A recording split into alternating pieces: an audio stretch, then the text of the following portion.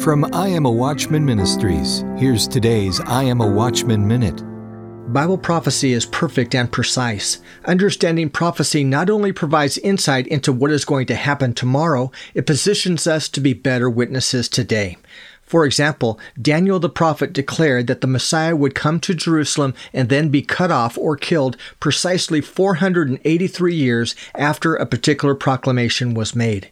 About 100 years after that prophecy was written, the proclamation was made, and exactly 483 years later, Jesus rode into Jerusalem on a donkey in what we now call the triumphal entry, and then was crucified, all exactly as foretold. The study of Bible prophecy is amazing and exciting.